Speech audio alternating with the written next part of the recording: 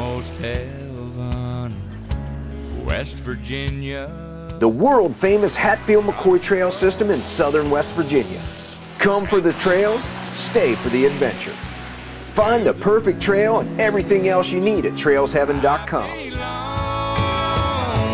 West Virginia, Mountain Mama. West Virginia, wild and wonderful.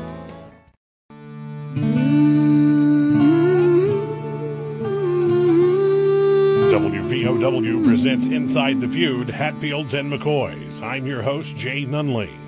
Inside the Feud is brought to you by the Hatfield-McCoy Regional Recreation Authority. Over the next few episodes, we'll focus on the second son of Devil Anse and possibly the most dangerous man in the feud, William Anderson, Cap Hatfield. Almost heaven, West Virginia. The world-famous Hatfield McCoy Trail System in southern West Virginia. Come for the trails, stay for the adventure. Find the perfect trail and everything else you need at trailsheaven.com. West Virginia, Mountain Mama. West Virginia, wild and wonderful. Cap Hatfield's legacy sometimes gets overshadowed by the legend of his big brother Johnsy and his love affairs. However, Cap was more involved in the actual feud than any other Hatfield. Historian and WVU Extension Professor Bill Richardson. Cap killed more people in the feud than anybody else.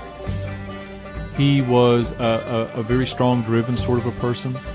On the one hand, almost all of the Hatfield children are buried beside Devil Anse. He's the only one that is buried in his own cemetery. There was a falling out there. But there was a falling out between Devil Anse and his father. So it's very likely that Cap was sort of a chip off the old block of Devil Anse. One of these, just a very driven character, a man who had very, very clear ideas of what he thought was right and wrong and what someone should do. On the other hand, even though he may have had a cantankerous streak in him, he was a person that couldn't read or write during the feud, taught himself to read and write, eventually got a law degree, eventually became a deputy sheriff. He owned businesses. He was somebody who had a very specific life plan. He knew what he wanted to do. He was able to take control of the situations. He did the kind of actions that people would respect. And in that way, he was very much like his father. So he was a complicated character who was someone who killed many people during the feud and didn't seem to mind doing that. But on the other hand, he became a loving family man, raised a lot of children. There, many of the descendants are still in Logan County. So he's a very, very complicated character. Author and publisher Keith Davis. I think Cap is fascinating because he's arguably the most violent feud participant. He was, at the time of the feud, he was illiterate. His wife, Nancy, taught him to read. And not only to read, when he learned to read, he began to read everything he could get his hands on. He later studied law and became an attorney, a practicing attorney. There's several cases that he defended, including his brother Willis in Pineville one time.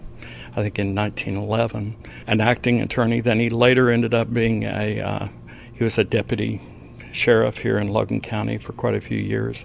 I think part of that term was working as a deputy under his brother, who was the sheriff of Logan County at the time. He was an individual that he went through the feud period, and probably if you would have known him during that period of time, you would have been a little bit scared of him. I mean, he was a tough dude. You can find out about a bus tour of feud historical sites hosted by Bill Richardson by clicking on HatfieldMcCoyCountry.com. To find or purchase literature about the feud and other West Virginia history and novelists, click on WoodlandPress.com. For Inside the Feud and TrailsHeaven.com, I'm Jay Nunley on WVOW, the voice of the Coalfields.